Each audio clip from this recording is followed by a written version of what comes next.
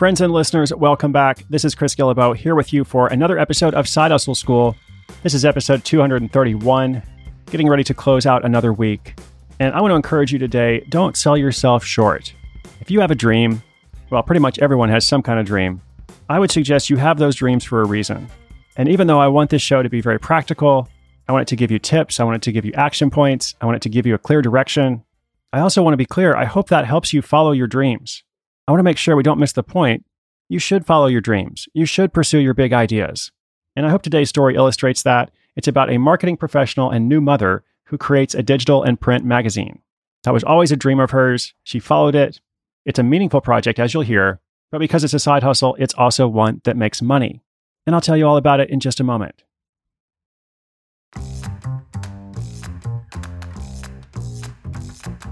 Sarah Hartley had 3 lifelong goals: to create a magazine, write a novel, and own a clothing boutique.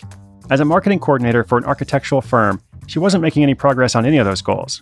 So when her son was born in 2014, she decided that she needed to get going on at least one of them. She picked the magazine thinking that it would be the easiest goal to start with. Well, it wasn't easy. It actually took a lot of work. But she had a great starting place because during her pregnancy, she wrote about her struggles on a personal blog in a very real, vulnerable way. The grateful responses that she got from her readers encouraged her to keep writing and engage in conversations. It was this experience that shaped what kind of magazine Sarah decided to start. She realized that there was something missing from the mainstream media, that kind of honesty and vulnerability that she was so willing to share. So Sarah decided to start a magazine that talked about the real issues that women face in a genuine way. No stories about losing those last 5 pounds or what color is in this season. Instead, Sarah wanted to share stories about mental health, love, loss, infertility, and other major life issues that women grapple with. With this clear vision in place, Sarah began by investigating different publishing platforms. She eventually decided on one called Izu, for both the look and the price. The price was great because there was a free option to get started. She used Adobe InDesign and Photoshop software to create the magazine, and then WordPress to create a website to go with it. These costs were low because she did most everything herself. Sarah estimates she spent around $200 a month the first couple of months to get her first 4 issues out. And to get writers for them, she started reaching out to friends and family who had incredible stories, and she asked if they wanted to contribute.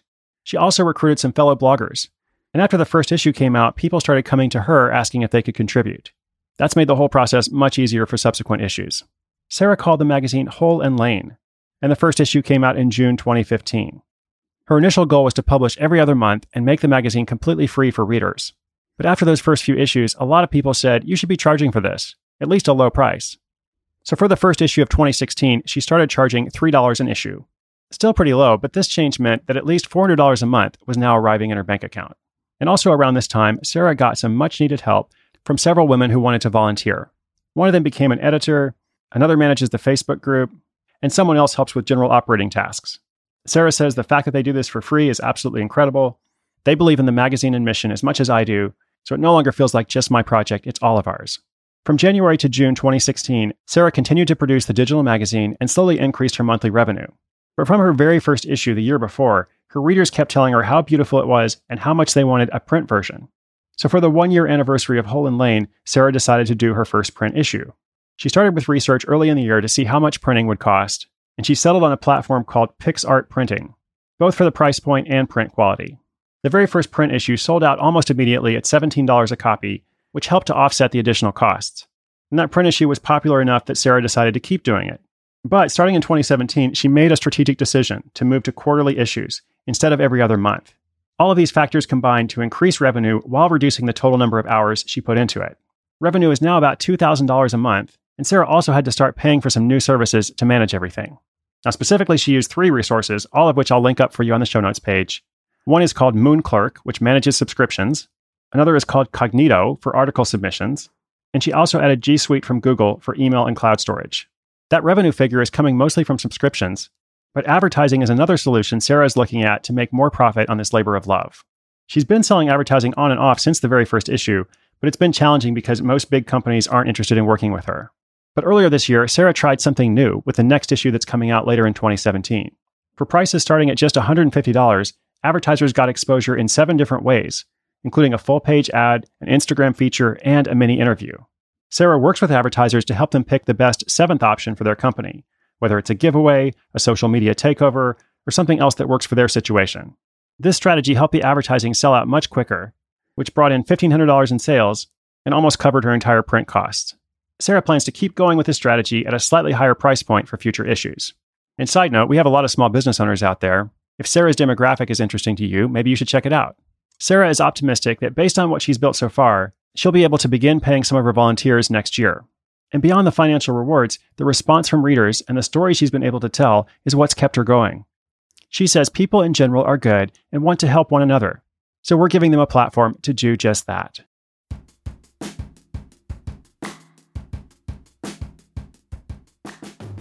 All right, there's a lot to learn from this story. First of all, congratulations to Sarah. I love the whole concept of starting a magazine, but even more, I think I respect the content and style and tone of her work. It's a wonderful mission. And if you're out there and interested in printing a magazine or something similar, there are several resources in this episode.